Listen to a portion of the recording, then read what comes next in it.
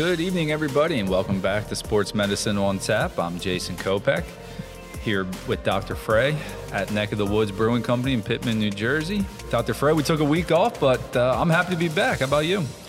Welcome back. Yeah, I'm excited to be here. I missed it in the week that we didn't do it, but here we are again. We got our usual booth here. I got my delicious Series Session IPA, 4%er, and here to talk about unfortunately, some local flavor here in the injury world with sports. Talk about Mike Trout a little bit, along with a little bit of some NBA injuries. But you brought somebody along with you to help us out. Who do you have for us tonight? So I'd like to introduce Dr. Dan Evering. Tell us a little bit about yourself. Yeah, I'm Dr. Dan Evering. I am one of the non-operative sports medicine physicians with Reconstructive Orthopedics. I've been with the practice for about 2.5, almost 3 years now. Specialties include musculoskeletal, ultrasound techniques, musculoskeletal diagnostic ultrasound, orthobiologics, concussion management, and just kind of a wide range of injury management in sports coverage. So happy to be here. Great. Dr. Evering, thank you for joining us tonight. I know you enjoy sports. You've heard of this guy, Mike Trout, right? Once or twice, yeah.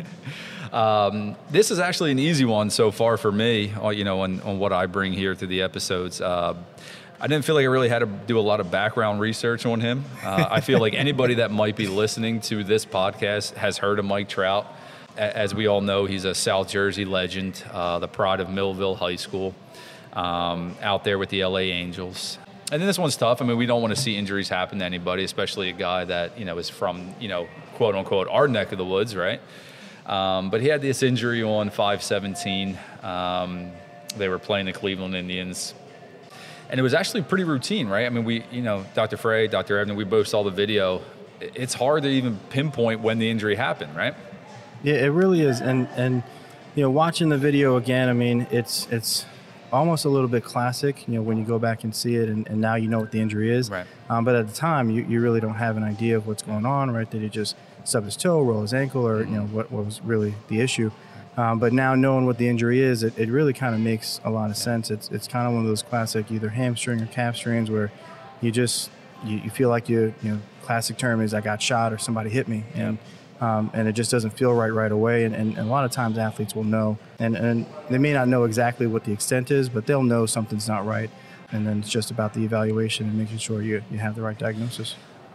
Dr. Evering, I'm not sure if you saw my notes here, but you literally took everything he had said.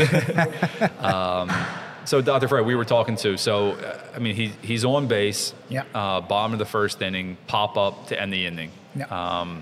So he's just kind of trotting out, doing his thing, and he pulls up limp, and, he walks through the tunnel, and later on he reports, and as Dr. Evering just alluded to, he reported as he thought he got hit with a line drive. Like he thought he wasn't watching the ball, took his eyes off of it.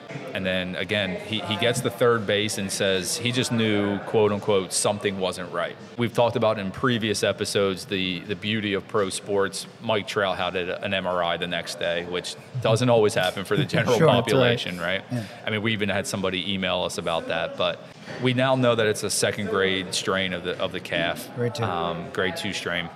Who wants to jump off here and talk to us a little bit about that? Yeah, Dr. Frey? So typically, that's exactly what you hear, right? Depending on the sport, right? Basketball guy says, somebody kicked me. Mm-hmm. Forrest Gump says, something bit me. Right. And Mike Trout said he thought he got hit by a line drive. Right. And that's what they feel a pop. They sometimes even hear the pop. And then the next thought in your mind is, holy crud, is that my Achilles? And in this scenario, fortunately, it's not his Achilles, it's his calf. And, we go through different gradations of this for this particular injury. Like many of the injuries in orthopedics, and like we had spoken about with hamstring injuries, this is a, grade 1, grade 2, grade 3 type of an injury. Grade 1 tends to be pretty mild. Typically, people will lose a little bit of time. Typically, it's less than 10% of muscle fiber injury or discontinuity, so tearing of the muscle fibers. Whereas grade 2, depending on where you read or what your source is, tends to be more of a 10 to 50% injury, where in grade 3 tends to be 50 to 100%. This appears to be one of those middle grade, grade 2 type injuries. the significance there is it indicates to us expected return time sort of treatment algorithm. And I think we're going to get into that a little more as we go on in the show. Yeah, and one of the things too that's important with the grading systems is, we try to, use them to kind of help guide the treatment plan. But as you kind of heard, grade 1 is 0 to 10, but grade 2 is 10 to 50, right? So is it 11%? Is it 49%? Like, that's the hard part to sort of really tease out, and that's where the MRI is very helpful. In our practice, what we do is a lot of times we will use the ultrasound in the office to kind of try to give us a gauge of, all right, well, is this something that's really significant? Because again, in real world, we can't get the MRI as fast as the pro athletes can. So that can be very helpful. But when you talk about the treatment options, really trying to understand the difference between the grade 1, the grade 2, and the grade 3 is pretty important. So the beauty of having the ultrasound in the office, right? Yeah. Like it really goes a long way and really helps you. Yeah, you can see the muscle tears, you can see hematomas, you can see even big tendon tears, things like that. So the ultrasound can really help you get a very good rough estimate, and in skilled hands can be just as effective as an MRI in terms of diagnosing the grading and kind of get the treatment started right away. Dr. Everett, I've seen you in action with the ultrasound machine. If by chance somebody came in with a similar type injury, would you still send them off for an MRI, or are you seeing everything you need to see through the ultrasound alone? So it's really patient dependent, definitely injury dependent. I mean, I think when you're doing your ultrasound exam, sometimes you can definitely see everything, and really it's a no-brainer. You do what you got to do. Sometimes when you talk about higher level athletes, you definitely want to be a little bit more cautious. So you may get the ultrasound just to confirm, the MRI just to confirm. But the other thing the MRI really does help with is making sure that the Achilles tendon is not involved, or that this is not, a proximal Achilles tendon injury masking as a calf strain. So the MRI can really help with that stuff. But for most patients and most of the stuff we see in the office, the ultrasound is really kind of all we need. In his post-game interview, he actually alluded to that, where he's, Mike had said that his first fear was that he'd torn his Achilles, which I guess he knows the significance of that and how long that recovery is. Would you have suspected that, given his reaction? I mean, I guess everybody's a little bit different, but honestly, yeah, I think, like I said, I think a lot of people, especially with this injury, similar to the hamstring, you kind of know. You know almost right away, and you may not know the full severity of it, and maybe you wake up a couple days later and it's feeling pretty good, but I think something's wrong pretty much right away. I think that the grade 1 type injury, where you feel that sort of tweak or the twinge and it's uncomfortable, but you can play through it and you slow down a little bit, or maybe take a few days off or a short time off, and then you're kind of back to normal. Almost every athlete has experienced that at one point or another. But that grade 2 injury tends to be more of that pop. And he had said, like, he felt the pop, he felt the kick, or whatever, whatever the sensation was. And a lot of athletes have not felt that, and that's startling, right? Mm-hmm. He's afraid of what it could potentially mean. And he knows that, Achilles tendon tear has a whole different sort of algorithm, a whole different pathway than the calf strain, which is really calf muscle tear. Correct me if I'm wrong. So, thinking about the sports medicine staff for the Angels, the physicians, the athletic trainers, because I've been in this situation with a few of the Philadelphia Soul guys, and you guys were both Atlantic City Blackjack docs, so we won't hold that against you. But One year. I've seen my fair share of these, and I never had a grade 2, but I had these grade 1s. Is the grade 1 harder to treat? Mainly because I had these guys that would start feeling a little bit better. I would start pushing them, ultimately set themselves back. Sorry, Coach Dolzell. I know you are a subscriber and you listen. But I had these guys that it was just a tweak, right? And, I would sit them for a few days. We'd start ramping it up, and then it would be a few more days and a few more days. And we never had the availability to get some of these higher level imaging. But to me, it almost would have been better to know, like, hey, this is grade 2, and we're going to sit you 6 to 8 weeks. Because ultimately, I think I had pushed some of these grade 1s to 6 to 8 weeks because of minor setbacks along the way. Yeah. Well, I think, to your point, it is a little bit harder to treat because you're not really sure when to go hard, when to kind of throttle it back. I think the grade 2 is actually just as hard or even harder because you're going to get to a point where the muscle fibers heal enough that it feels like a grade 1, right? But do you push forward, right? This person's probably already been out, 4 to 6 weeks at this point. A setback here could be, really problematic for the rest of the season or whatever. And so I think when you get to that point where you're almost ready but not quite, it's really tough no matter what it is, grade 1 or 2, to kind of move forward. And it always is athlete dependent because sometimes they do really well and they heal up and they push through and they're fine, but every once in a while you do get that setback and you just never know when it's going to happen.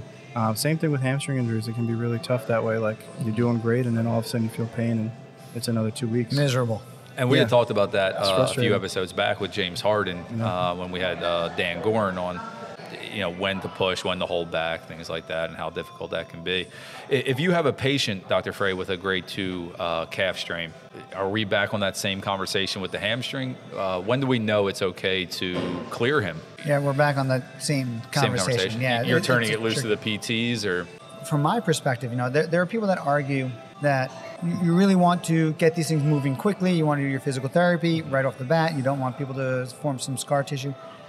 My experience with grade 2 has actually been, and it's also in some of the literature, that at the very beginning, the first 2 weeks, maybe 3 weeks, it's actually helpful to put in a boot to slow it down a little bit, let that start to heal.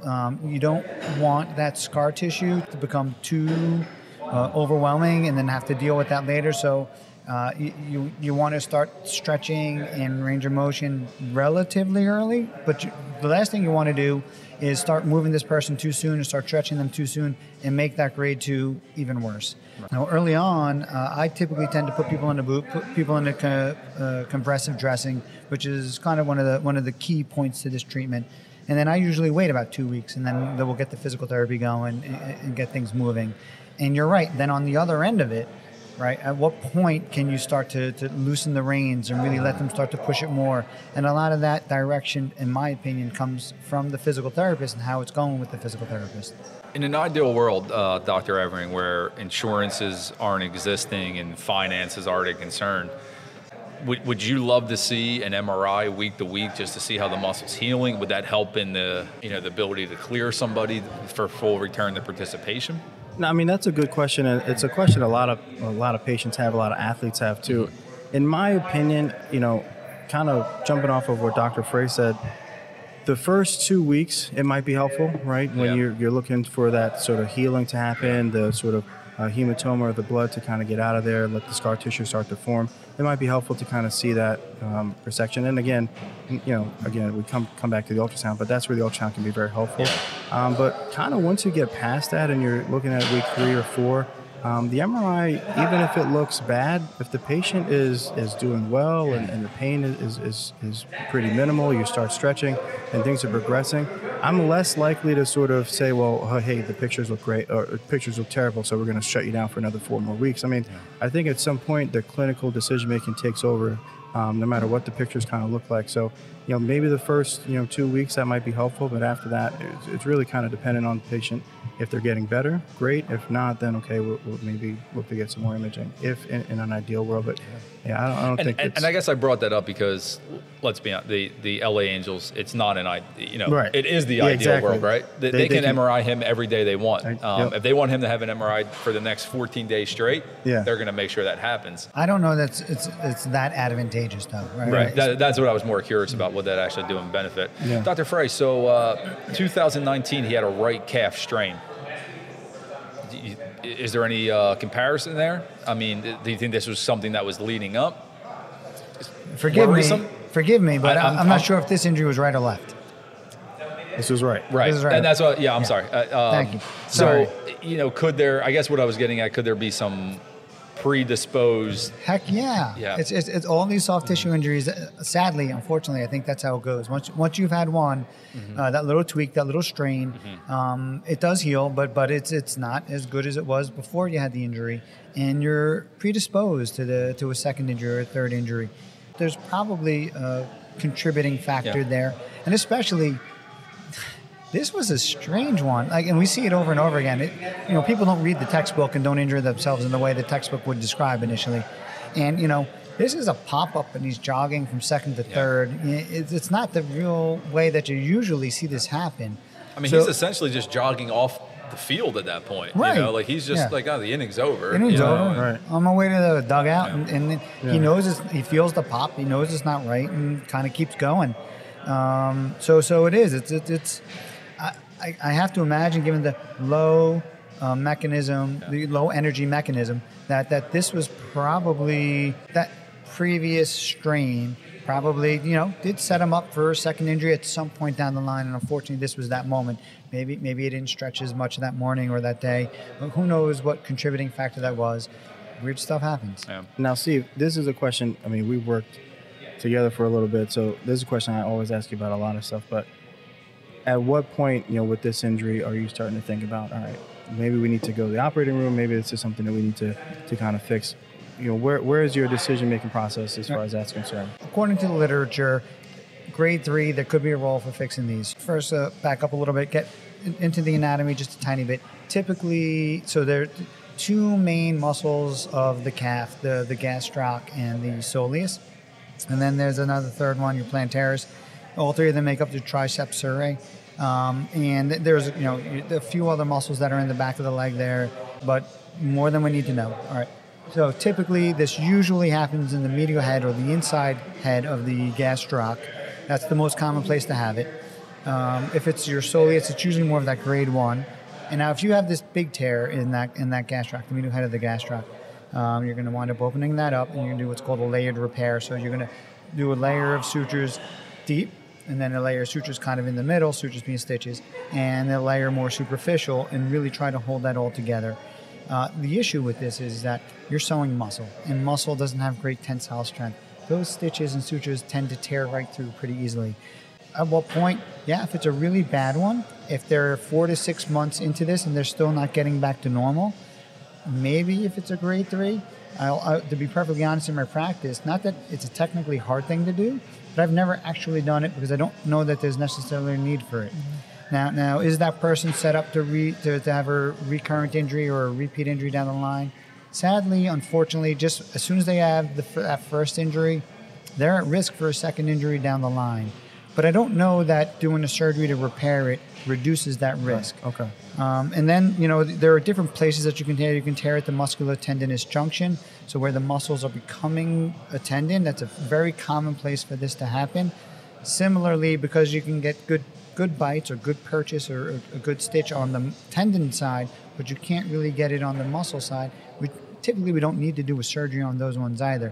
It's when they're a little bit lower down and start going down into the Achilles tendon, which is controversial still, to be honest with you. But that's where you start thinking a lot more about surgery. Gotcha. So, Dr. Evering, what would have happened? So we know the Angels were in the bottom of the first inning. They were home against the Indians. Do you think this could have been as significant if it was, say, in the 7th inning? I mean, would this have been something more? Was he just not warmed up enough yet?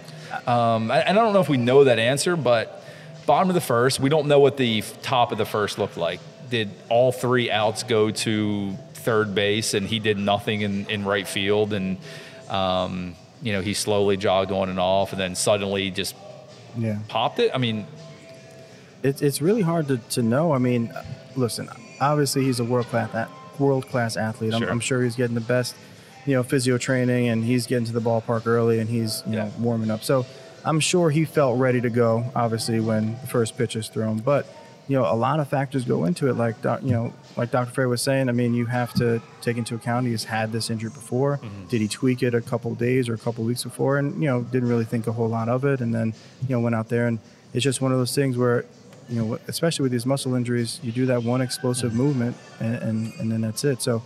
I don't know if he was fatigued or just kind of training hard or, and then things kind of happen like that. But it's tough to know. Yeah. This one's tough.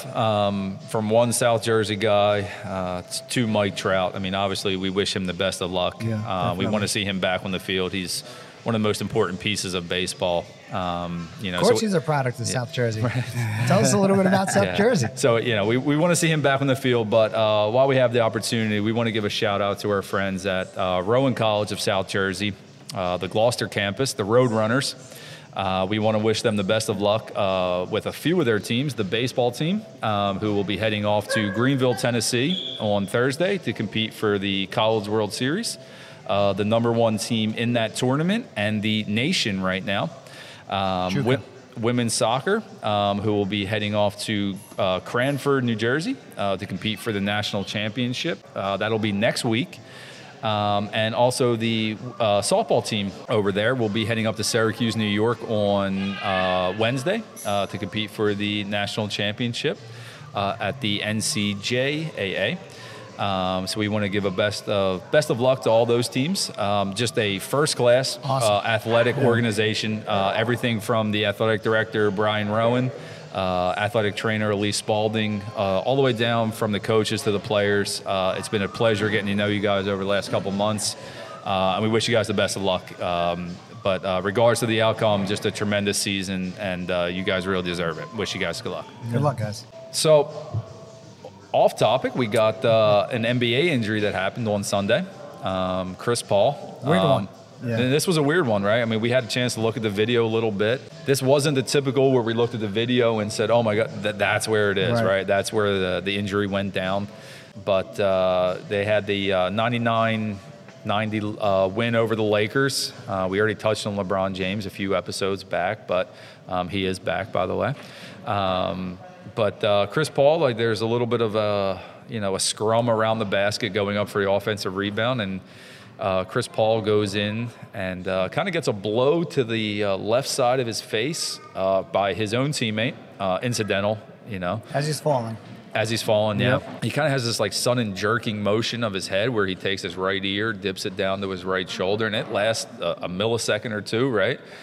And then you see this 1 second delay where he just kind of spins and then suddenly grabs his shoulder. And then just kind of, the next few seconds of the video, he's just kind of laying there limp, just arm extended, left hand on right shoulder. Batter shoulder. Yeah.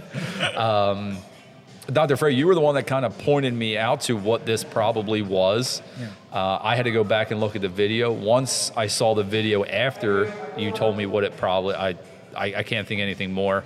As we all know, he left the game but came back in the second half. If you noticed, he was very hesitant to use his right arm. He didn't want to take an excessive amount of shots. He was dribbling everything left-handed. He was more of a facilitator at that point. And truth be told, that's what Chris Paul is. I mean, He's not out there to score 30 points. If needed, he can do it. But he's a floor general through and through. What did you see on that replay? What I initially read was, contusion for the shoulder. But I think it's much more likely what we would call a stinger. Mm-hmm. Stinger, burner, whatever term you want to use. And the mechanism seems to fit. I don't have a ton of detail on it, so it's truly speculation. But watching the way his neck goes, and watching the way he reaches for the shoulder, and then watching the reluctance to use that arm, once he came back in, hearing the reports that his training staff felt like he's not at danger for any additional injury or worsening of his injury. Really, the thing that fits the scenario would be a stinger. So, explain what that is, Dr. Evering. He goes back to the locker room. At that point, the athletic trainer is probably staying on the bench with the team. But we're turning him over to you. Help us kind of go through what a stinger really means and what that's affecting.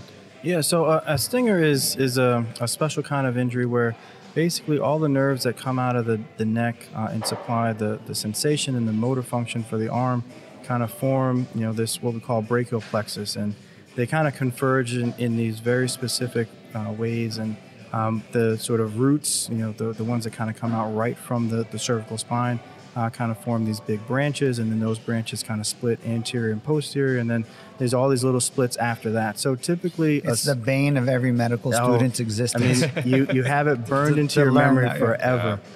So it's one of those where typically the injury happens kind of right when those big cords form, sort of the three main trunks, and you can either have, the more common type, in my opinion, is more the traction type, where your arm and shoulder kind of gets pulled away from your neck, and you get stretching and irritation of those nerves. And then the one that it seems like Chris Paul may have had was more of the compression type, where those branches kind of get squished together really quickly. And it's called a stinger or burner just because it's more of a stun injury to the nerve, kind of bent in an awkward way. There's typically no tearing of the nerve itself, no tearing of the nerve fiber, but you can't have that. And so when he is being evaluated in the locker room, obviously the one thing you want to make sure is he doesn't have a neck injury, right? So you're checking for range of motion, checking for any tenderness around the bones, make sure it doesn't have a fracture. And then after that, you want to kind of get a sense of what his neurological exam is, and you're going to trend that until it gets better. And the good thing is most of these kind of resolve and feel pretty good after about 15 minutes, or usually before 15 minutes. And then it's just a matter of, can we send him back out safely? And that's really very clinical decision, depending on the athlete, depending on the physician and kind of the staff and what the situation is. So obviously a big game, pro athlete, big time player, he wanted to come back. And a lot of times you can send athletes back safely the same game, as long as they meet certain criteria.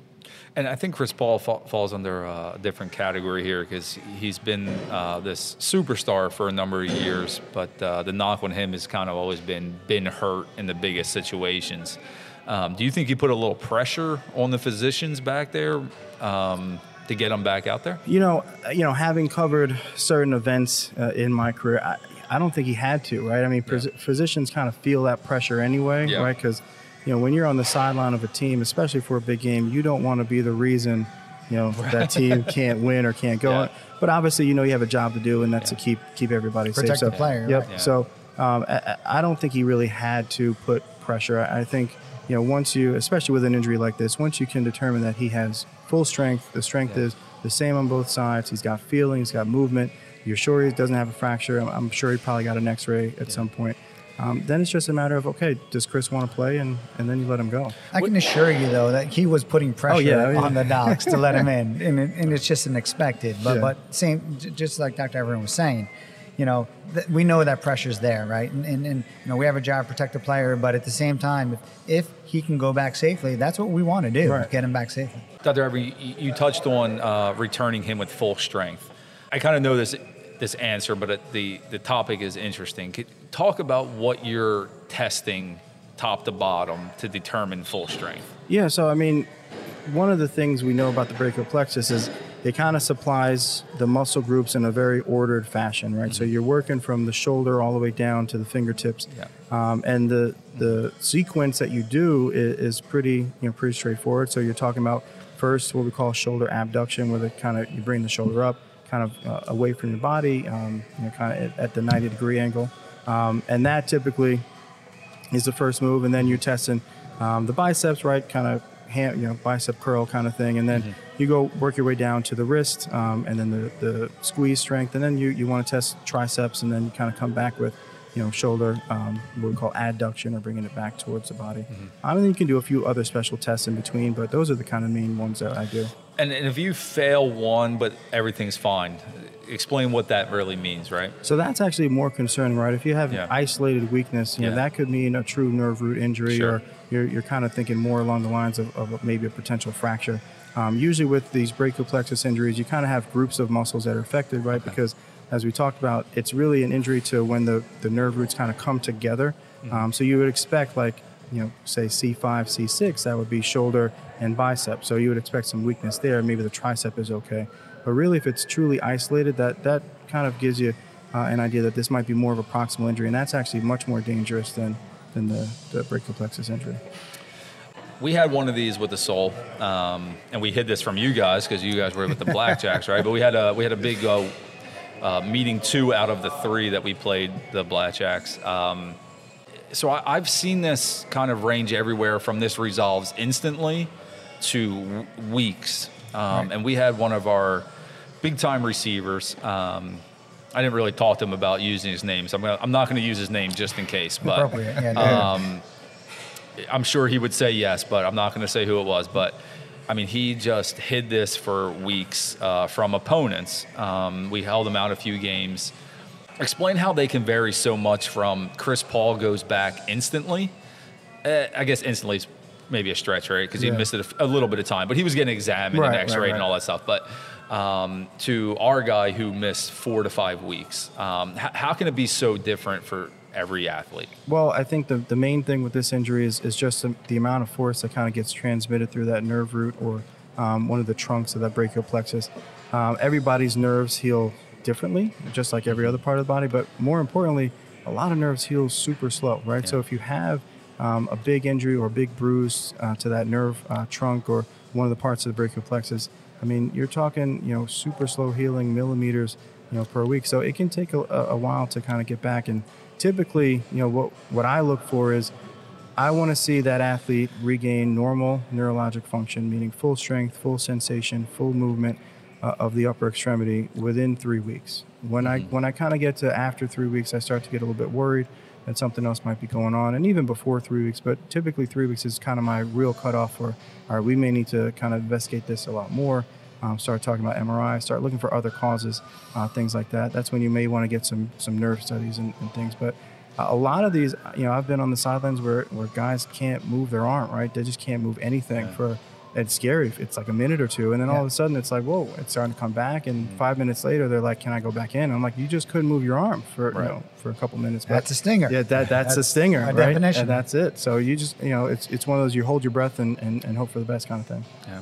I mean, we talked a little bit about that pressure. I'll, again, not going to name who it was, but I know you're listening. And certainly me, Dr. Evering, Dr. Frey, we appreciate that. Just so you know, I'll never forget, you came over to the sidelines holding your arm, said, no, man, Jason, I'm good, man. I just had some numbness down my arm. I'm good. And I took you to the side, sat you down, and just like Dr. Evering just said, I had him start with shoulder abduction, and his left arm just collapsed immediately. He's like, no, I'm good. Try it again. Held him back up there. Warriors. Right arm stayed up there. Left arm just went right down. And he was like, yeah, something's actually not right. And like I said, he ended up missing 4 to 5 weeks, if not longer. I'd have to go back and look. I remember where it happened and when he came back, because I knew it was against the Blackjacks, so I'd have to do the time in between. But it became a little bit of a heated rivalry for the short rivalry. Yeah, it was great. Those were 3 great games we played, right? It was fun times. I think Dan hit the nail on the head on a lot of this stuff. There's a few things that were very worrisome, right? What you just described, that sort of the whole arm sort of going dead, or the whole arm with losing the ability or motor function, or dramatic weakness or numbness or tingling. More worrisome is when it's not the whole arm. Yeah. More worrisome is if it's in a very, what we call dermatomal distribution or organic distribution, where the nerve particularly goes, and one nerve sort of showing dramatic signs of weakness and the other things being intact.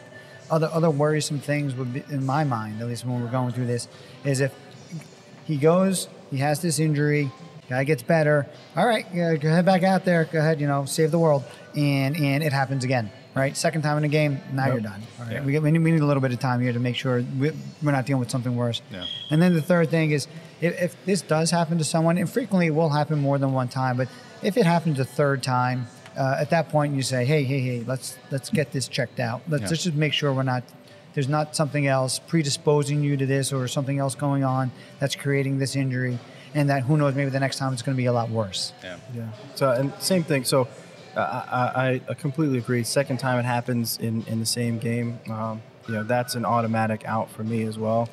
Even if function comes back, even if there's full strength, it's just too risky, because why did it happen a second time, kind of thing. And then, Dr. Frey is kind of right. When you start to kind of have this happen more than once, or like I was kind of talking about before, when it's just lingering, and then it's really about making sure there's not something else. And one of the more common things is cervical spine stenosis, where you can have just congenital or some sort of injury happen before, where you just kind of get pinching off of the true, spinal cord. And if there's a narrow space, you're more predisposed to this, and that can have obviously super serious repercussions down the line. So. Making sure you don't miss that, or you don't miss something else going on. Yeah, so if it's both sides, right? If someone has it going down one arm, that's your standard stinger. Yeah. But if someone has symptoms on both sides, that's another warning sign, right? That's another red flag. All right, you're done. You don't want this to be a spinal stenosis scenario or some other injury. I'll tell you what, for all my athletic training friends that have been listening in, I feel like all of my stingers, what Murphy's Law, right? It always happened on the road with the Philadelphia Soul. So, we're out there in some town, and I'm there by myself. I don't have my physician back up with me, and I'm trying to explain to a guy why numbness and tingling, weakness down one arm he's done for the time being. It never happened, conveniently enough, where I had one of you guys on the sideline with me. I don't know if if you guys experienced that. We planned it that way. Yeah.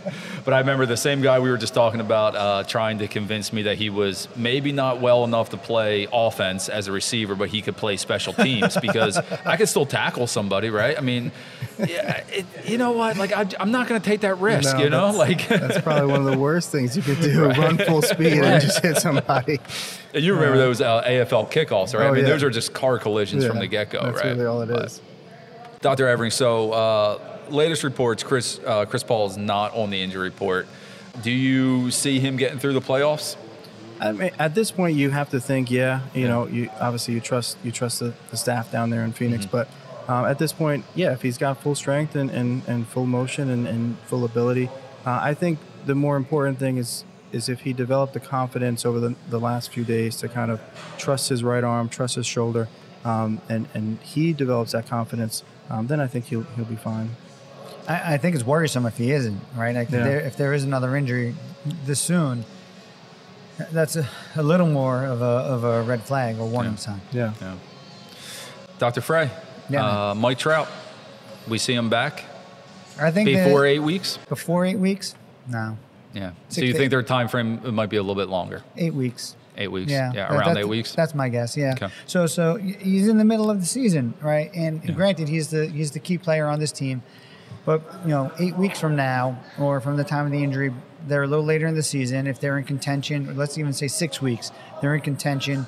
Maybe there's a little bit more of a push to get him back a little bit sooner. But we all know that this is one of those injuries where if you push it too much, then maybe you lose him for the rest of the season.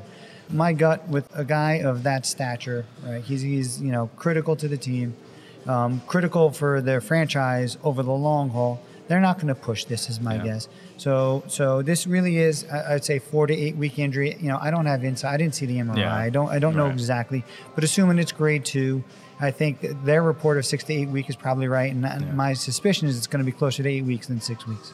All right. Before we wrap it up for tonight, Dr. Frey, you had something else you wanted to touch on. Kenny Mayne, man.